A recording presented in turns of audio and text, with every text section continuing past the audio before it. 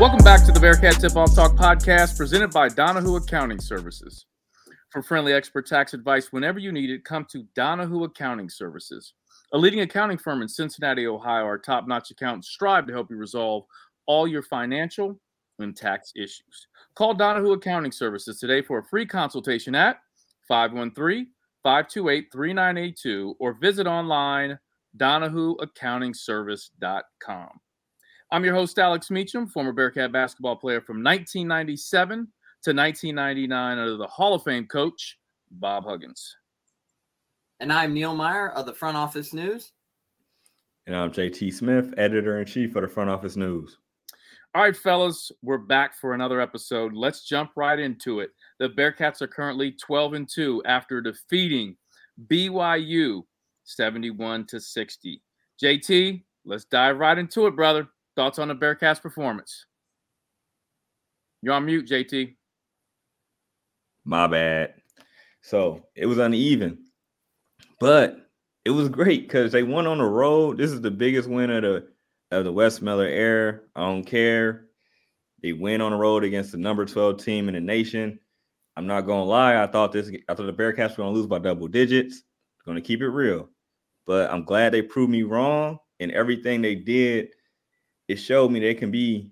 I'm not gonna jump the gun, but I feel like they can make some noise in the Big 12. Man, they stopped a team that was averaging 90 points. They held them to 60 in their own gym. Had those dudes shooting. Remember, I said I need them to. They were shooting over 40% from three. They kept them under 35%. I think they kept them under 30% for real. I think it might have been like 29% from three or 28% from three, if my numbers are correct. They did that. When these mid-major teams were coming in scoring at will, they went and stopped the top-tier team in their gym. So at the end of the day, it's some stuff that they can clean up, but I feel like Jizzle James took the game over. Victor Larkin played steady, especially in the second half. I think he played well. Aziz Bandago, his return was huge. Double-double, affected a lot of shots. I mean, he was grabbing every rebound. West finally went four wings, one big for a lot of started that way. I think that was huge. He did go too big sometimes, but I think he adapted more, and that was a key thing. The defense kept him in the game, and once the offense got cooking, BYU had no answers. So I'm happy. I'm not going to try to keep rambling. I'm going to leave something for Neil and you to get, but I didn't go to sleep till probably close to 3 o'clock because I was just so happy on how they played and got the dub. So if that doesn't say how happy I am about this win, I don't know what else to say. Man, okay, I love it. Now, JT, we got to talk about this. You mentioned on the last podcast that you thought this was a game that Josh Reed could get some more minutes. He ended up getting 17 minutes. You were spot on. Dude, he played like his numbers are off the paper, but he hit a big three. Yep. I thought he played very well on defense, and you could kind of see it coming. The last few games, he's been playing very well. Like I think the last game he might have had 6 points. The game before that, he might have had 3. But I thought he was just like very active on defense. Neil has been pointing that out. And it was just a perfect, when a team shoots threes, that means their bigs are going to shoot threes, even if they have the size. And Josh Reed is a solid 6'8", so he can move his feet. So he's a person that will be possibly, if you're going to go four guards or 4 wings, he's going to be a guy that's going to clock about anywhere from 5 to 15 minutes, depending on how things are going. So I think, I mean, I don't know. Like, it's not like Wes is telling me, hey, Josh Reed is about to play, but I just can see stuff. You know how it is sometimes. Like, you can kind of see it, like where people are just building up positive momentum. And, Wes is seeing that too. So, I feel like he played a very good game. Nobody's going to talk about Josh Reed, but if you watch the game, he was very valuable on Saturday for sure. Well, you were spot on, JT. So, Neil, your thoughts on the performance? Yeah, after the first half, I was a little shaky because they started 1 for 11 from the field, shot just 9% there in the first 9 minutes, and then 25 combined turnovers there in the first half from both teams. And Trevin Nell just could not miss. And once he buried his 9th 3 of the night, I was like, oh, well, this is giving me flashbacks to Jimmer Fredette kind of BYU vibes. But outside of Trevin Nell, BYU couldn't get anything going. And there in the second half, I thought right when they made that transition to Jizzle James there about 11 minutes there in the second half, I mean, it just seems like as the bigger the game gets, the better Jizzle James is. And he's ready for the moment, and he's ready to come in and take it by storm. And that right there last night, his second half performance set the tone and really propelled the Bearcats' run. I thought their defense was really what kept them in that game. Obviously, JT mentioned you're holding a team who's averaging 90 points per game to just 60 points, their lowest of the season. So you not only exceeded your expectations, but you held them to about 60% of their scoring on the season. So you hold them to a season low 60 points. Man, I thought it all started with Jizzle James. Victor Locken turned things up in the second half. He had 11 points, I believe, 11 points and 6 rebounds there in the second half. So that was huge. But let's talk about Aziz Mandego. And you can clearly see they missed the 7-footer after missing the last 3 games from his back injury. And they weren't 100% sure he was even going to be able to go up until game time. And next thing you know, he comes out there and he puts up monster numbers, 12 points, 10 rebounds on a very effective 4-5 shooting in a game they needed it the most. And he even said it himself post-game that he loves playing in that environment on the road. And he wanted to put on for his fans back there in Utah. So overall, that's a substantial win. And it's an exciting time. As JT mentioned, going into a hostile environment. I don't know if you guys saw the numbers from last night, but close to 18,000 there in the Marriott Center last night for their Big 12 opener. Packed out, huge environment. Wasn't 50 fans. Hey, JT, 50 fans. Like I said, I love last podcast, JT. I love how when you were doing the ECU breakdown, the count, you counted the refs and the total people there. You got to count the people, man. You got to count the people that take the tickets. You got to count the people that's working the concessions. They might have like places like that might have one concession and like one person working it. Like taking the card, they got to get you your drink and food too. You know what I mean? Because it ain't that many people to serve. Like, wow, you need to have 3-4 people there. But overall, a big win last night. So let's hope they can build the momentum, because that's a game where you can build some momentum off of that game for sure. All right, Neil. So let's get back to a point you made earlier. Did you expect that the Bearcats would hold BYU to 60 points for the game? Because honestly, I thought if the Bearcats had any chance of winning this game, it would really be a shootout, because I felt like you're not going to hold BYU to a low scoring night. You're just going to have to match them. I mean, aren't you shocked at 60 points for the game? Yeah, I'm very shocked, because once you're going into this game, you're looking down at the numbers. BYU is averaging 90 points per game. They live and die by the 3-ball. And studying this game, it gave me a lot of flashbacks to a game where Bearcats fans remember quite well, and that was the Arizona-UC matchup in Maui, where you knew Arizona was a high-powered offense, that the Bearcats were just simply going to have to come out there and match them. But outside of Trevin Knell, BYU really struggled to find anything on the offensive end. You hold their leading scorer in Jackson Robinson to just 5 points, the lowest amount of points he's had all season. And then Trevin Knell, I couldn't explain what happened there in the final 10 minutes where Mark Pope decides to bench him, and then it sparked the Bearcats run. But we're happy it played out that way. So, but the way Trevin Knell was shooting, and compared to everyone else, I think looked down at one point. Trevin Knell was 9 from 12 from 3. The rest of the team was 4 for 28, which you're looking down at a BYU team. You're like, oh, that's not common. So overall, to see them shoot how they did last night, BYU, it was a great sign that the Bearcats' perimeter defense was there. And JT mentioned Josh Reed. Josh Reed got stuck on Trevin Knell. Not many people knew that, because John Newman was gassed. So they made the switch early there in the second half to put Josh Newman on there. And after that, Trevin Knell was kind of cold. Yep. Well, okay, so I've got a couple thoughts here, and I want to piggyback off some things you guys have said. Obviously, very well known that, I think we're dead in the water isn't for Jizzle James. Mm-hmm. He lit the fuse for this team to kind of take it to the next level.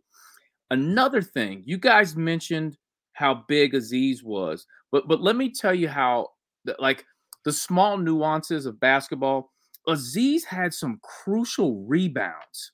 And listen, for Bearcat fans out there, when you're watching this game and BYU's kind of struggling at scoring a little bit, what teams so like the BYU coach and the team, what they look at is, okay, if we're not making that first shot, we've got to rebound the basketball. And they're a good rebounding team. We got to get second and third chances. But Aziz was not letting them get those second and third chances. Some of those defensive rebounds just crushed BYU. And then for once this year, I think I've been wrong every podcast on my player to watch, except I feel like my call on Vic came true. I thought he was the steady force the entire game. I think Jizzle was the reason, he pushed us forward to win the basketball game. But JT, if you agree with me, I think Vic was just that steady force throughout the game. Yeah, he was steady because like even when it was going awry, he was making a few plays, and you were like, when you look back on him, like, dang, I didn't realize Vic had 17. So like, even though he balled out in the second half, I feel like he did have a few points in the first. Looked like he was aggressive, even though if he missed a few, I feel like he was aggressive and assertive, which one of the things that I'm like, come on, Vic, you can do it. So I thought he was super aggressive, man, and assertive, played his game, and it worked out for the Bearcats. And then Jizzle brought it home. I think Jizzle in the first half, when they took the lead, Jizzle came in, changed it, took them out. We kind of went floundering again. And then in the second half, when they put Jizzle in, he just lit that fuse. He just lit the fuse. He just said, I don't care who these people are. You know what I mean? They ain't on my team, so I'm going at them. And that's what he did. Made the right plays, didn't turn the ball over. He just affected the game. I mean, he only played 13 minutes, but you can make the case he might need to play 20 and ups now. Oh, I guarantee you he'll play more minutes. Yeah. He's shown that we all know he's capable, but we're seeing it in big games. This isn't Stetson. No. This is the number 12 team in the country, and he's going at them at their place. Yeah, at their place. At the bigs, too. Yeah, he was going at whoever. Like, if you was guarding, they couldn't guard him. And that's one thing he loves. He loves contact, and when he gets the contact, he's finishing. Because I think it was the and one last night. That and one he finished with at the rim. That was a pretty impressive take, and he went into a 6'11" big fella down there and just took it with ease and made it real through contact. And that was the momentum changer. The 3-point play comes down, buries the three the next possession. That was the momentum changer right there. Yeah, he had a nice pass when they went to zone. He passed over the zone, the 1-3-1 hit Dan. Dan hits the three. It was huge. Like he just played. He made every play was the right play. Like, you know what I mean? Like, even when he missed, I'm like, shit, that's a good play. Like, you gotta live with that. And another thing I want to point out, you talk about during a basketball game, you're always overcoming adversity. There's some adversity every team faces during a basketball game. And I think early on, our adversity was our turnovers. It just was like, oh, my God, we're on a crash course to have 40 turnovers this game. I mean, we were throwing the ball to guys that weren't even looking. Like, it was mind-boggling at times. And so that was a concern of mine. But obviously, but they returned the basketball over, too. Neil, I know you have a grip on the stats better than I do. I don't know what the turnover battle was in terms of what UC had and what BYU ended up with, but both teams turned the basketball over at a high level. Now, here's the other thing. Jamil Reynolds only played 6 minutes, right? Mm-hmm. Yeah. Yep. So I thought this would be a game where Jamil would get more than 6 minutes. Yeah. But I'm interested to see how West factors Jamil. And maybe it was just matchup-wise, it wasn't good against, BYU. And Texas, it might be a better matchup.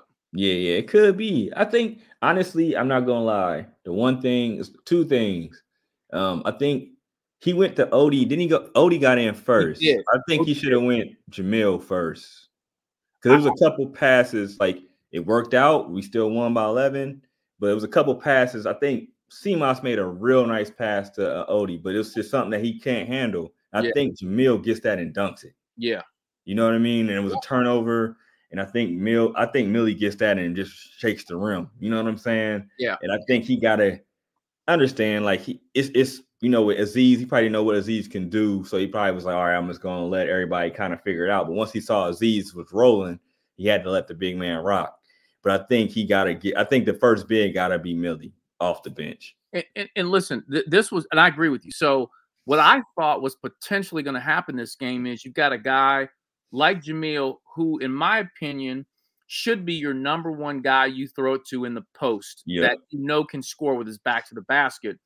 And with BYU's big who could pass the basketball so well, he was impacting the game at a really high level. You put a guy like Jamil in, throw it to him, draw a couple fouls, that changes things up.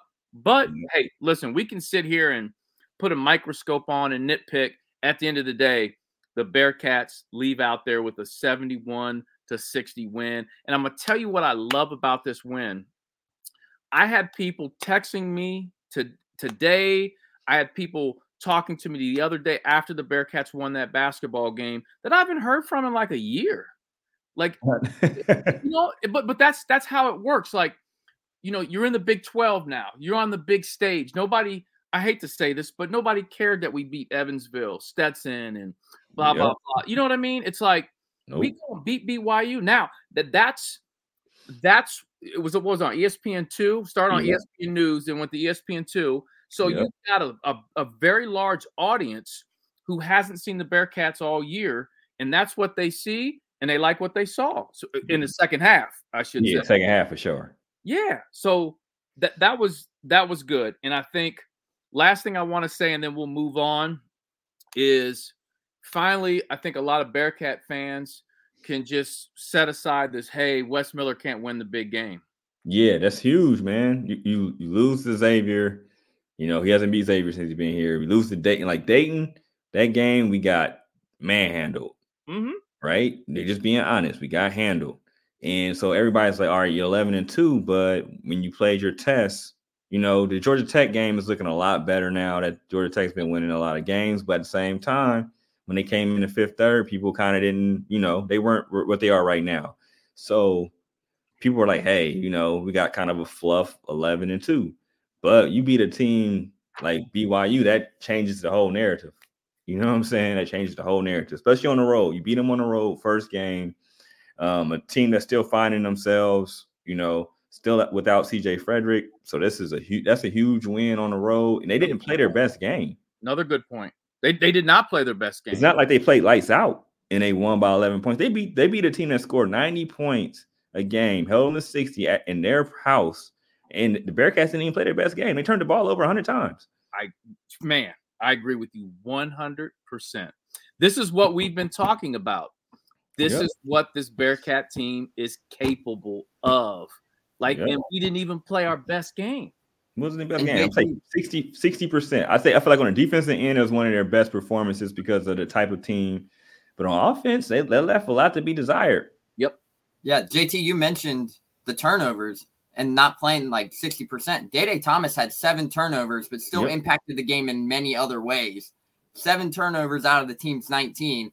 And look what still happens. If you can come away with a 10-point victory, 11-point victory versus the top 10 team in the country, roughly, even when your starting point guard turns the ball over that many times, that is a very good win for the Bearcats.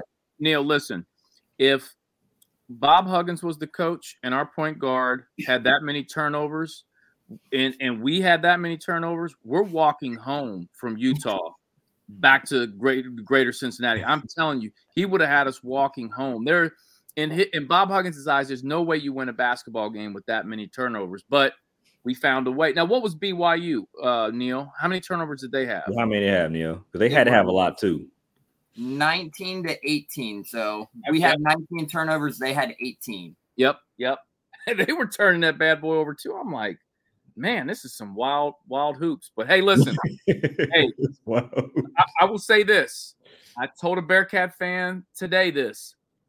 Great win, helps build some momentum, but we've got Texas coming up on Tuesday. That's what we need to concentrate on. Now, the Bearcats take on Texas tomorrow at 7 p.m. in beautiful Fifth Third Arena. And I think it's the stripe-out game. Is that right, Neil? Yes, sir. Okay. So, fans, come out and do your job. We saw what it did with the Bengals game. Let's pull that off at Fifth Third Arena on Tuesday night. Damn, Neil's getting gangster. He's like, you better bring it on. Neil. Or Neil's going to come on and put some people in their place. That's Look, what the students, if you're back on campus, this is my message. Get to Fifth Third Arena. Oh, That's all I'm asking. Just get to Fifth Third Arena. No, listen, they will be there, Neil.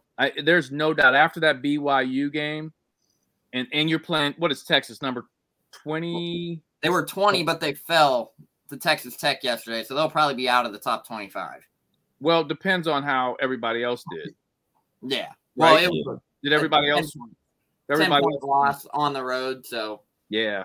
But still, a very good top 30 team, roughly. Absolutely. 100%. So you're listening to the Bearcat Tip-Off Talk podcast presented by Donahue Accounting Services. Now let's jump into the Big O segment sponsored by Smart Dog Solution. In this segment, we cover players to watch and key matchups. JT, who should we look out for from the Bearcats? Dude, I just can't pick nobody right. Only thing I did good was my man Josh Reed. So I damn near need to just pick somebody that don't play. So she go but Sage Tolentino. I know. Sage Tolentino, come on down. Look out for him. He ain't playing. You know what I'm saying? I don't know, but shout out to my man Sage, man. No disrespect to him, but amazing kid, great family too. For sure, man. Always nice. Shares our stuff all the time, man. Good in my book. But all right, let's see. Because man, just think about it. I'm gonna say Seamus Lukosius. I feel like that was my guy last time, and he didn't even score against BYU. He had 0 points. Yes. You know what? I didn't even notice that. Yeah, he went 0 for 4. No, he had free throws. My bad. He had 4 points. He scored 4 from the line. Impacted the game in many other ways. No, he was getting to the rack though, and he was impacting the game in many ways. No, for sure. But I thought it was going to be a game where he had double digits. So I'm going to still say, but he still was getting downhill. Yeah. So I like how he was playing. So it wasn't like he played bad or anything for sure.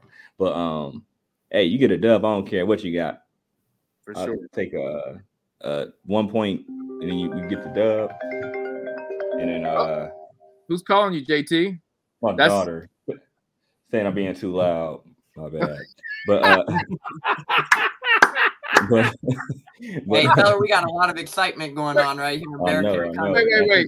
Hold on. I got to let Bearcat fans know. So that's the first time I think we've ever had a phone ring on our podcast, and it's your daughter telling you to quiet down. Yeah, for real. Before we started the podcast, Neil's phone goes off, and it was like the Scooby-Dooby-Doo, like running the I was like, what is going on? But I'm gonna go CMOS, man. I think he's gonna go double digits because this is kind of a team where it kind of hops back and forth. And then I'm gonna say he's gonna go double digits, have about 3 or 4 assists, and just play solid. I think he's gonna get downhill just like he did against BYU. So I'm going CMOS, man. But he's gonna have me right this time. I think the Fifth Third fans are gonna get him hype, and he's gonna make a couple threes.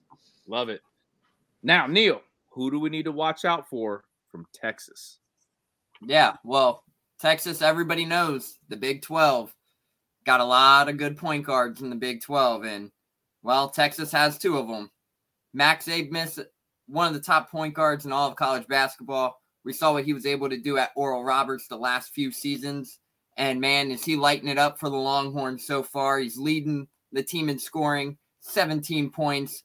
46% field goal shooter, is a very good 3-point shooter as well, where he's shooting 40% from behind the arc. But one thing he does really well is get to the rack and draw fouls, shooting 93% from the foul line this season. Damn. So that is a very impressive stat there, but everybody knows free throws win you games. So with a big guard like Max Abmas and the way he was able to pour it on there in the scoring threat, that's a big stat to keep an eye on. Make sure they cannot let them get to the line. That was something that the Bearcats did very well versus BYU, and that was not let them get to the line. Can they repeat that here versus Texas? Then you're looking down, you have Dylan Mitchell, a 6'8" forward, leads the team in rebounding, but he's also averaging nearly a double-double per game, averaging 11 points, 9 rebounds. That is a huge impact player, high athleticism guy who can do a lot of different things, crash the boards, can score when you need to, be a big post presence there for the Longhorns. And then you're looking at Tyrese Hunter. This is a team where you're looking down, you got 3-4 players who have all averaged double digits. Tyrese Hunter is coming off back-to-back 20-point performances. It'll be interesting to see, can he keep that momentum going here on Tuesday night versus the Bearcats? But let's hope the Bearcats can stop that momentum from Tyrese Hunter as well. And then Dylan Daisu, another guard, hasn't played much this season, only played in 5 games, but he is averaging 11 points on 48% shooting since coming back from a foot injury. And now that this Longhorns team is healthy, expect them to get the pieces back together and really make a run at the end of the season. So for players to watch for the Longhorns, you got a few of them, and each and every one of those 4 caliber players are able to do some damage if need be for the Longhorns. Now, Neil, you mentioned something about free throw shooting. That young man you said average was 93% from the 93% free throw shooter. What are the Bearcats shooting from the free throw line this year? I believe they're close to about 64% after last night, if I remember right. What did they shoot last night? Last night, let me pull that back up, and we will double check. I believe last night they shot their best free throw percentage. I was going to say that has to be one of the best free throw shooting games that we've had in a while. Correct? Correct. Yeah, because I remember JT and I were talking the last few games. It was like, man, can we just take one trip to the line where we're not splitting a pair of free throws? Yeah, for sure. Last night we were 19 for 24, 89% from the line. Okay. 79. Yep. 89 was the first half. 79% from the line. Meanwhile, BYU was just 5 for 10 for 50%. Okay. I just check in on that because you know how historically Cincinnati Bearcats free throw shooting is, especially in big games, not the greatest, but free throw shooting is so I will never forget, along with a lot of longtime Bearcat fans, never forget the Lizelle Durden game. Are you familiar with that, Neil? I don't think so. I'll have to look it up and do my research. Oh, at Wyoming, he makes the 2 free throws to win the game, and he shushes the crowd. You have to go and watch. Man, I'm surprised you haven't seen this game. You've probably seen the clip. It was one of the most clutch. It was one of the most clutch things I've ever seen.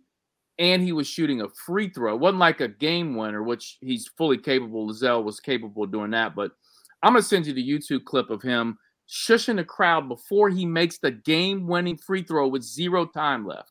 Oh, he shushed him before he made the shot? He shushed him twice. Oh, that's gangster. Oh, yeah, that's tough. That's tough. Lizelle Durden, man, I could go on. Now, he was a bucket, though. I go on and on about he was our Steph Curry in a lot of ways. I'm sure a lot of Bearcat fans would agree with me on that in terms of deep 3-point shooting, just clutch. And I can go on and on about Lizelle, man. That's my guy through and through. But you know what? We can't have a podcast without. Oh, shoot, I didn't even check the roster.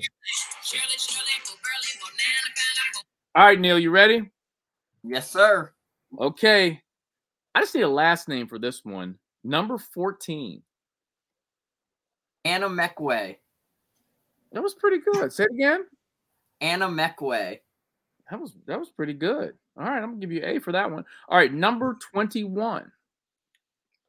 Onyema. No, I want the whole name. Zarek Onyema. That's that. Not bad. Did you take foreign language at Oak Hills? I took a Spanish class and that was it. That was it? Only 2 years of it. I think it helped you out. Yeah, for sure. I would be murdering all these things.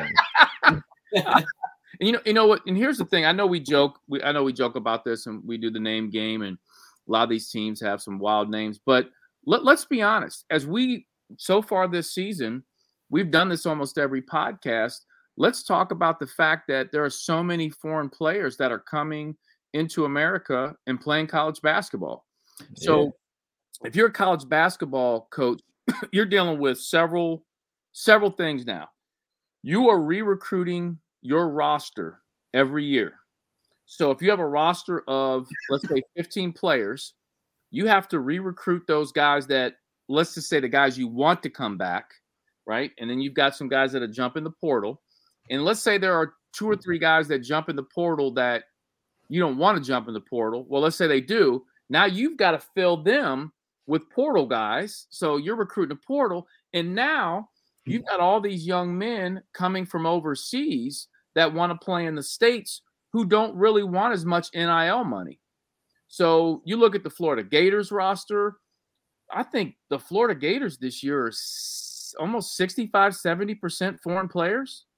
Well, yeah, you mentioned the NIL aspect, take to cut you off. But most of these foreign and international players, they can't really profit off of NIL too. So that's a great talking point. Yeah, I'm telling you, the name game is going to get bigger and bigger as we move forward because of the influx of foreign players, and they're wanting to come here, and so now they're a step closer to, they feel like they can, you got to remember this. A lot of players, you look at Luka, right? Luka's one of the top guys in the NBA. He should win an MVP at some point. He's been playing professional basketball, folks, for years prior to the NBA. So he got to the NBA. It wasn't a shock to him. He's been playing professionally, really. So you've got these guys coming from overseas, Seamoss and Vic, and some of these guys have played professional basketball because the system over there is very different than the system here. So they're a little more primed and ready to go than some of our kids that come out of high school. Yeah, and that's a great point too, because you're looking at a guy like Seamoss Lukosius who played in the FIBA this summer even, and he played against his Germany squad, played against Kentucky, and Seamoss, for those who didn't see the stats on that game, I think he finished with 11 or 12 points that night on a really effective shooting night too. So those opportunities over there, people aren't really realizing it as of yet, but there's a lot of good basketball being played overseas, and that's why most of these younger high school guys are taking that NBL route and going overseas as well to get that opportunity to play versus some of those top competitive players over there in Australia and foreign countries. And to your point too, Neil, you got to think about the NBA draft, and probably the top 10 guys moving forward in the NBA draft, a large percentage of those guys will be foreign players. Because think about this, and help me out with this, JT, because I know you're an NBA guy too, but who are the last couple MVPs of the NBA? We've got Giannis. Yeah. Joker. Yeah, Joker, Giannis. Embiid can technically, he's from Cameroon, right? He's a foreign player. I'm sorry. Yeah. So you're talking about, you look over the last, I don't know, if you look Luka hasn't won yet. The last 2, 4, 5 years, it has been Giannis, Jokic, Embiid. And then 2017 was Harden, Westbrook, Curry, Durant, LeBron came before them, dating all the way back to 2010 before Derrick Rose won his. Wow. Yeah. So the Curry got 2 in a row, right? And Dirk, you also got to throw Dirk onto that as well for the foreign players as well. Dirk is the foreign legend. No question. No question. One of the foreign legends. That is 5 straight years of a player from overseas that has won the NBA MVP. So that tells you right there. Let's take that and let's do the trickle down. So with that NBA draft, it's going to be more and more foreign players going in that top 10. That trickles down to Wes Miller and his staff are going to recruit foreign players. There are going to be more guys like Aziz, like a Vic, like a Seamoss than we've ever seen before wearing the red and black uniform. Mm-hmm. Because that's the way the trend's going. So if you want to be successful and you want to win, you've got to do that. True. So the name game's I'm looking at an NBA mock draft right now. The first 3 picks for NBA draft room are all players from France and then Serbia. That's correct. Well, think about this. Well, we're seeing something right now we have never, ever seen before in the history of basketball, and that's Wemby. We have never seen anybody like Wemby. And I was talking to Corey Blunt. Shout out to Corey Blunt, Hall of Famer. He told me, and Corey knows his NBA. He said Wemby will have a 60-point game soon. He's like, he is that good.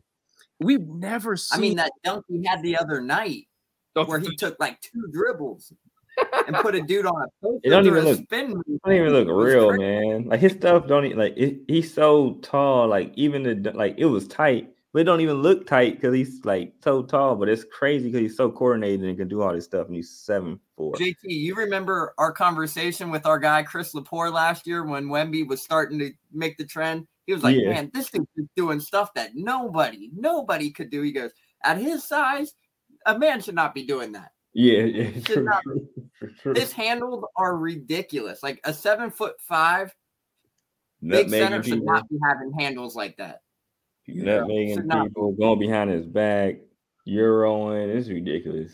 Pulling up from 40 feet, like crazy. And listen, the Bearcats, much like other Division I major universities, have to have a pulse on those guys overseas. Now, there will be guys overseas that never touch college. Yeah. All right, we're seeing that, but they're going to be ones that do, that have a huge impact, and the Bearcats, have to be on it. So, long story short, the name game, Neil, you better be ready. We're going to get the name game sponsored next year. It's going to get deeper. And this theme song. This lady's name is Shirley Ellis, by the way. The song is by I don't know if she's still alive, but if she is, we need to reach out to her and actually do a remix for us. The Bingo segment is sponsored by Smart Dog. I'm going to research that. I got to see if she's still alive. The Bingo segment is sponsored by Smart Dog Solutions. All right, quickly, I'll get into my player to watch for the Bearcats. I'm going to go with Day-Day. And I'm going to go with Day-Day because I don't feel he had the type of game he wanted to against BYU, and he's so competitive. I think this Texas game, he can really push it, attack, get downhill, and he needs to bounce back from those 7 turnovers. So I think this is a game where not only will he be focused, but I think the staff's going to have a conversation with him saying, listen, I know we won this basketball game, but moving forward in the Big 12, we're playing Texas. We're going at Baylor. We've got at Kansas. We got a really tough Oklahoma. You can't keep turning the basketball over like that. So I feel like Day-Day is going to give us a good performance, and he's going to help the Bearcats beat Texas. JT, your thoughts? Yeah, man. I was thinking about going with Day-Day, honestly, but something told me you was going with Day-Day, so I had to go with it. I got to stick with my guns and mess with my man C-Mouse, but if I didn't go C-Mouse, I was going Day-Day because he had the 7 turnovers. And that was indicative of, like, I know he didn't want to have a game like that. So I feel like he's going to protect the ball and be a lot better. And I just think he has to, against Texas. They're going to put pressure on him. He's going to have to answer the bell. But, yeah, man, I definitely think Day-Day, he would be my second guy. Yeah, we've talked about this. He's a very competitive young man. So I think he's going to have a prideful young man for sure. Very prideful. That's a better way to say it. Very prideful young man. The Big O segment was sponsored by Smart Dog Solutions. Do you have a business that needs better inventory control, production management, or approved accounting control? Outgrown QuickBooks or can't afford NetSuite? Give loyal Bearcat grads Doug and Kathy Jacobs at Smart Dog Solutions a call. They have been in your position and would love to help solve your problem. They can be reached at 513-739-9473 or online smartdog-solutions.com. You're listening to the Bearcat Tip-Off Talk podcast presented by Donahue Accounting Services. The Kenyon segment is sponsored by Greg Hooden at Beachmont Toyota. Now, this is where we cover the keys to the game. JT, what do the Bearcats need to do to win? I will say don't turn the ball over. Facts. But at home, I think they can't turn the ball over. They don't want to be a BYU, right? Turn the ball over 19 times and lose. So I think they want to keep it. Texas is a good team, very athletic team. So I'll say keep it under 13 turnovers. If they can keep it even or win the boards like they did against BYU, that'd be great. And I think they have to shoot it decently from the three. I don't think they need to hunt the three crazily, especially with I don't know if CJ Frederick will be playing on Tuesday, but I think they have to, use those big guys in the paint and just attack, get downhill, just like how Jizzle was, man. I think he was just getting down the hill, muscling people, and they were handling business. I think they just played very physical, which was something that I haven't seen on a consistent basis from the Bearcats. So I want to see them play physical. I like that. Take care of the ball, and then take care of the ball. I think that'll be key. I think the Fifth Third Arena is going to give them a 6-man effect. Their first Big 12 game at home. I think the fans are going to be rocking. Hopefully they do everything Neil said and make sure they got the off, color thing together and don't be in there acting too cool to cheer. So I think it's going to be one of those things where, like y'all ever get those alerts on y'all watch where it says like if you're in this environment for 30 minutes or longer, like your hearing will be messed up. I think it's going to be like that for most of the night. And hopefully the Bearcats can do things that keep it like that. If you turn the ball over a lot, that means Texas is getting easy buckets. And I feel like they show they can pull their pants up and play good defense, man. A team that can score. This is going to be a different animal. I think Texas is more athletic than BYU, but they show they can do it. So this is a good nugget to have. And I think they just have to protect the ball, shoot good shots. And that sounds very generic, but at home they can't, get too happy about BYU, but they have to take a lot of the positives from BYU and bring it to Fifth Third. Hey, JT, let me touch upon the issue you said with the crowd. I agree with you 100%. I think this Bearcat crowd is going to be a force this game. Coming off the BYU game, I think Bearcat fans are thirsty to see this Bearcat team take off, put together two halves. And I totally agree with you. Now, I want to say this too. So I went to the Kansas-Wichita State game at the T-Mobile Center in Kansas City. And there were, I'd say, 18,000 fans there. Okay. Yeah. I went to the Dayton UMass game at Dayton, and Dayton always packs it out. Yeah. And I'm going to tell you, there's nothing like Bearcat fans. Like, I don't know what it is. And I might be biased, but I'm with my buddy at the Kansas, and I'm like, there are a lot of people in here, but I feel like Fifth Third Arena gets rocking. Like Kansas is making a run, and the crowd's not really like as crazy. When the Bearcats start making a run or they get some defensive stops, the crowd just goes crazy. And I didn't feel any. Listen, UD has some great fans. Yeah, UD is legit normally. UD fans are great, and there were moments where they got loud. In that UMass game, they ended up pulling that one off. UMass came back. Shout out to Frank Martin, the head coach, former Bearcat head coach. Great human being. He's doing very well, by the way. Nice. But I'm at that game, and UMass is making a run, and that's right there. Like if it was a Bearcat game and the Bearcat team was up, let's say 6, and the other team makes a run, Bearcat fans are standing up. They're getting into it. You know what I'm saying? And I just feel like that's such an event. And, I want to say this too real quick. I went to the Kansas City Bengals game, and my first time in Arrowhead, and Arrowhead's ranked the number 1 loudest stadium in the NFL. Yeah. Seattle's 2. I went to the Bengals-Rams game, the Monday night game. That Bengals-Rams game was 10 times louder than the Bengals at Kansas City. Not even close. I don't know if I'm biased, but I'm like, that Paycor Stadium was rocking that game. And I don't feel like the Chiefs – I don't know if it's because the Chiefs aren't doing as well and they're spoiled now. They might be spoiled, man. You know how it is. It also could have been Burrow didn't play in that Kansas City matchup too, but either way, the Chiefs are – But that doesn't affect them. Burrow doesn't affect them. Like they've got all their people out there. Like they don't like, okay, I found out Kansas City fans don't like the Raiders. Like, that's the team they really don't like. Okay. They dislike the Bengals, but That's because they don't like the Raiders because Max Crosby be talking that ish to Pat Mahomes and he can't handle it. They do not, man. You should have heard them talking about the Raiders at that game. I'm like, wow, because the fans of Kansas City were super nice to me and my friend when they found out we were Bengals fans. But they were like, if you had Raiders gear on, boy, they were like, we might have to touch you up a little bit. Like, really?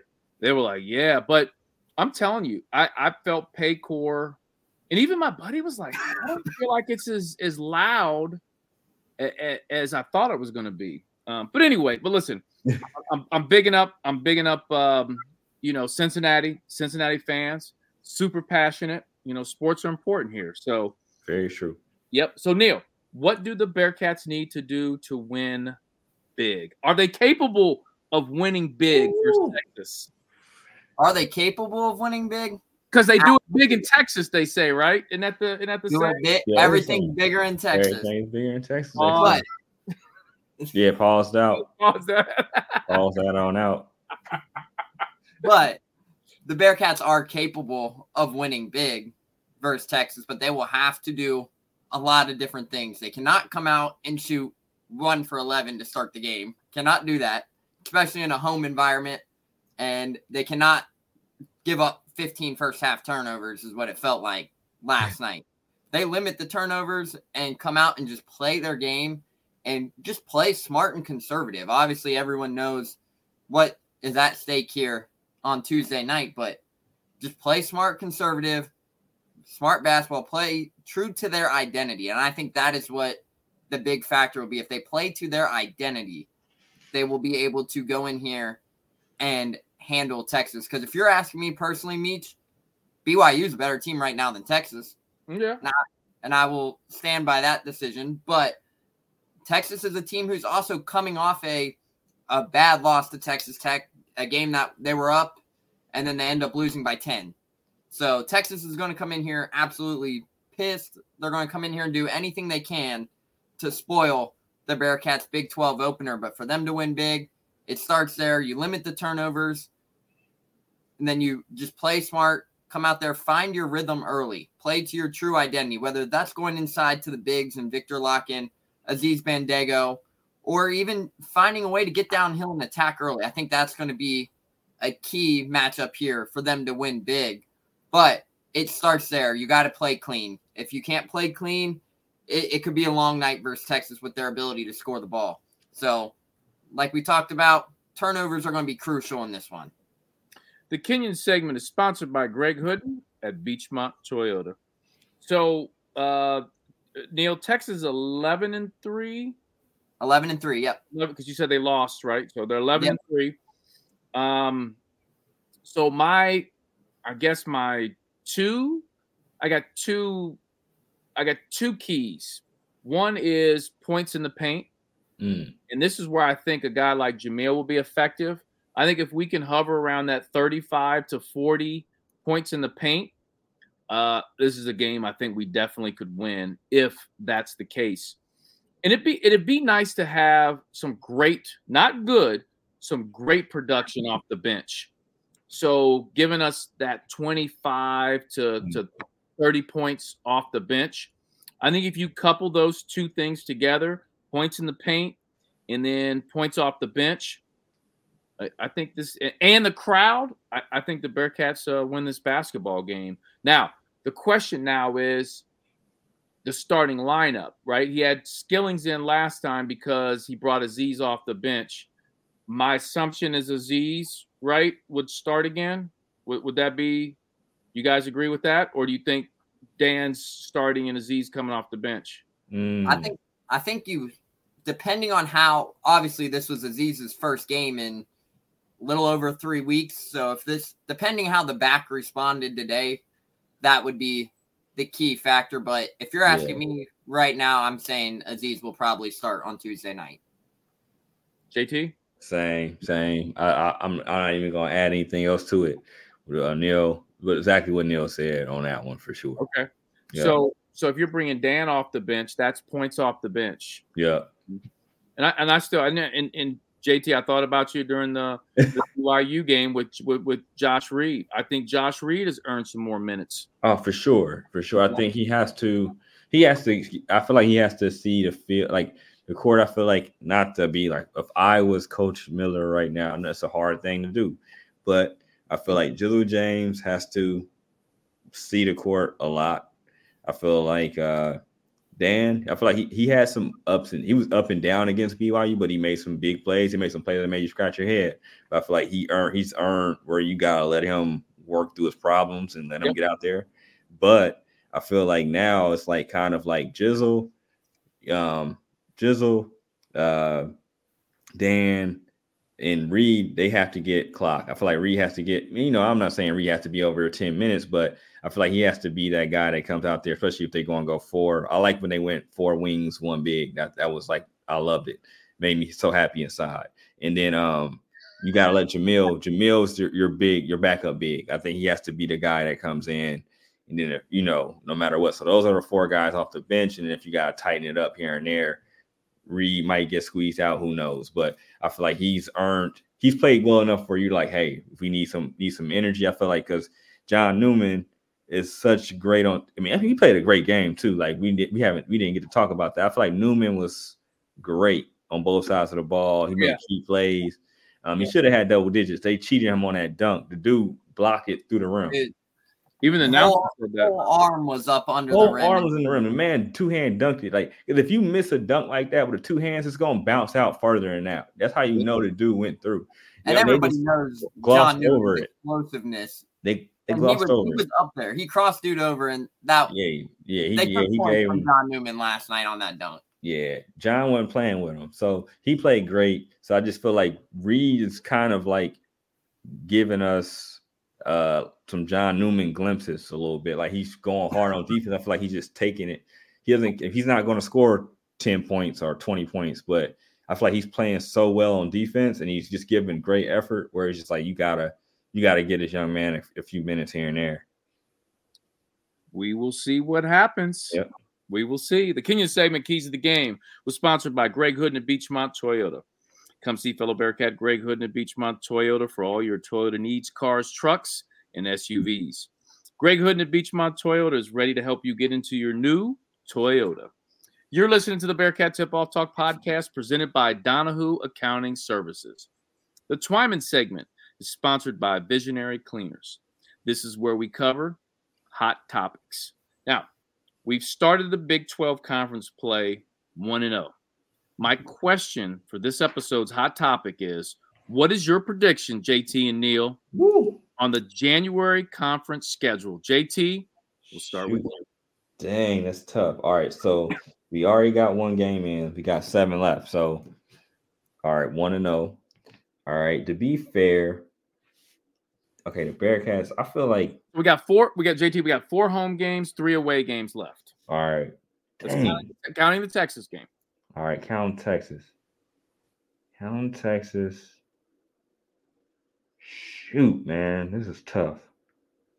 Because I want to be a super homer and say something crazy right now because they beat BYU. Like, I'm so high on BYU right now off this win.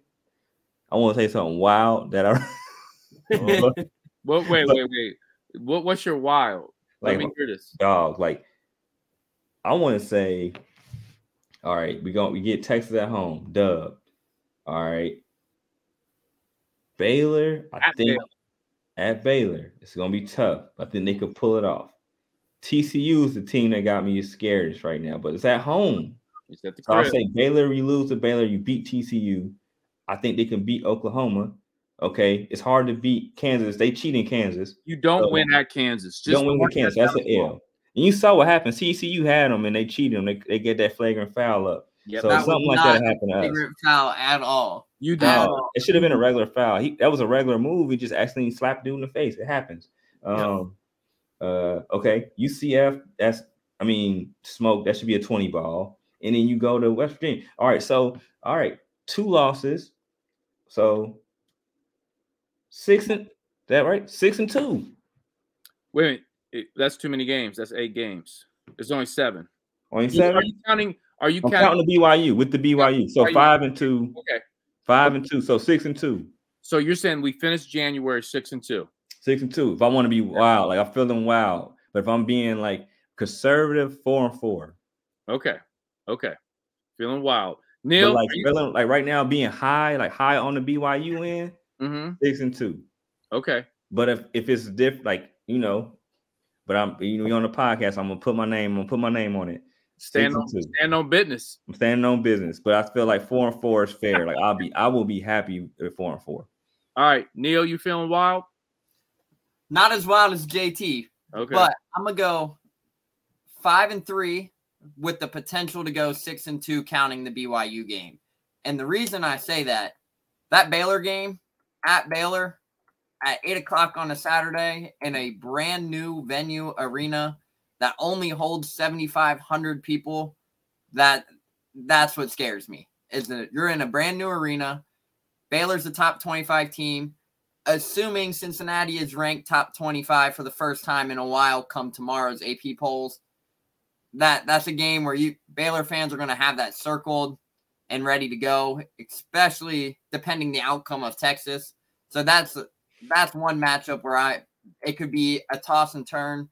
But then you also have Kansas, which Meech, you mentioned it. Not many people win at Allen Fieldhouse. That's a loss. Let's just be honest. We ain't winning. Gotta be real. My Bearcats. We're not. It gotta be real. With that because the way Kansas has been playing so far, that you can't just chalk it up as an L because Kansas has literal no depth right now. They're getting all their production from their starting five. So you can't chalk that up as an L right now. But another game that scares me is Oklahoma, because Oklahoma is also one of those teams like BYU where they just instantly all put it together and are a top 15 team in the country. Even though that is a home game, that's another game where the Bearcats could have their hands full. So I'm sitting at 5-3, but if they can get one of those two versus Baylor and Oklahoma and go 6-2 in the month of January, man, that's a great start for Big 12 conference play. The Twyman segment is sponsored by Visionary Cleaners. All right, so I'm going 5-2. Well, 6-2 if you count the BYU game. 6-2 for the month of January. I think we hold down the home court, but lose at Baylor and at Kansas. And Neil, we ain't winning at Kansas. So I don't give a shit about depth. We ain't winning at Kansas. Yeah, winning at Kansas sound crazy right now. It ain't. Let's just leave that. And you just can't make it a 1 to 2 point game with under 30 seconds left and give a foul and play physical because Bill Self's getting that whistle. I would say it would be different if this was our third year, in Big 12 and we kind of know what to expect at Kansas, right? This is our first time. You're going to be I'm hearing when I was in Kansas City for the Bengals game, the Kansas City, just the people there were talking about the playing at Kansas on how crazy it is. I was like, really? And they were like, yeah, your Bearcats are in for something. So that's an environment they'll just have to get used to. It's like, back in the day, I'll never forget this. Gary Clark told me the Bearcats played at Wichita State. I don't know if you remember when Wichita was rocking and the Bearcats were rocking. I think it was Gary, Troy. That was the Ron Baker, Fred VanVleet era. They weren't playing those years, were they? I don't think I think so. I can't even remember if VanVleet was there. They might have been. VanVleet might have been there. Wichita went to the deep tournament run, right? They went Final Four and then Elite Eight. They lost to UK. Oh yeah, that was the year before. Yeah, the year before. Yeah. And they came to AAC after the fact, I think. Yeah. So this was at Wichita State, and Gary Clark told me he was at the free throw line, and he said he felt the floor moving while he was shooting. Like he was looking around like, yo, is the floor moving while I'm shooting? It was that loud. He was like, he's never been in an environment like that. And it's one of those things where you got to get used to environments like that. You know what to expect when you go there. The Bearcats are just like playing at BYU. No one on that team really, outside of maybe Aziz, knew what they were going into. Would that be right? So listen, I don't mean to harp on Kansas, but listen, I think we'll go 6-2 for the month of January. Bearcat fans will be fired up for Texas, and that's going to give us some momentum, I think, moving forward. And I'm looking for a great start to the Bearcats in the Big 12. Better than people. Everyone was saying the Bearcats were going to suck, this year in the Big 12, but I tend to disagree, and we will see what happens. The Twyman segment was sponsored by Visionary Cleaners. Visionary Cleaners is a locally owned company by former Bearcat student athletes. They specialize in high-quality commercial cleaning of businesses, apartments, pre- and post-construction cleans. They can be reached at 513-388-7816 or contact online at visionarycleaners.com. Fellas, this concludes another great podcast. Thanks to all of our sponsors, Donahue Accounting Services, Smart Dog Solutions, Greg Hooden at Beachmont Toyota, and Visionary Cleaners. And we want to remind all Bearcat fans out there to visit Meals Pizzeria at 2634 Short Vine before and after all Bearcat football and basketball games. Get there early because the place is packed on Bearcat game days. Thanks to Kelly and Rich at Meals for the support of the Bearcat Tip-Off Talk podcast. Now, we will be live at Mio's on January 31st from 5:45 to 6:45 before the West Virginia away game. We'll be watching it after the podcast. We're going to stay there, talk to Bearcat fans, watch the game. We're going to do our podcast live. Now, that will be the last Big 12 game in the month of January. So we're going to see if our predictions are right at this point. You're listening to the Bearcat Tip-Off Talk podcast presented by Donahue Accounting Services. For friendly expert tax advice whenever you need it, come to Donahue Accounting Services, a leading accounting firm in Cincinnati, Ohio. Our top-notch accountants strive to help you resolve all your financial and tax issues.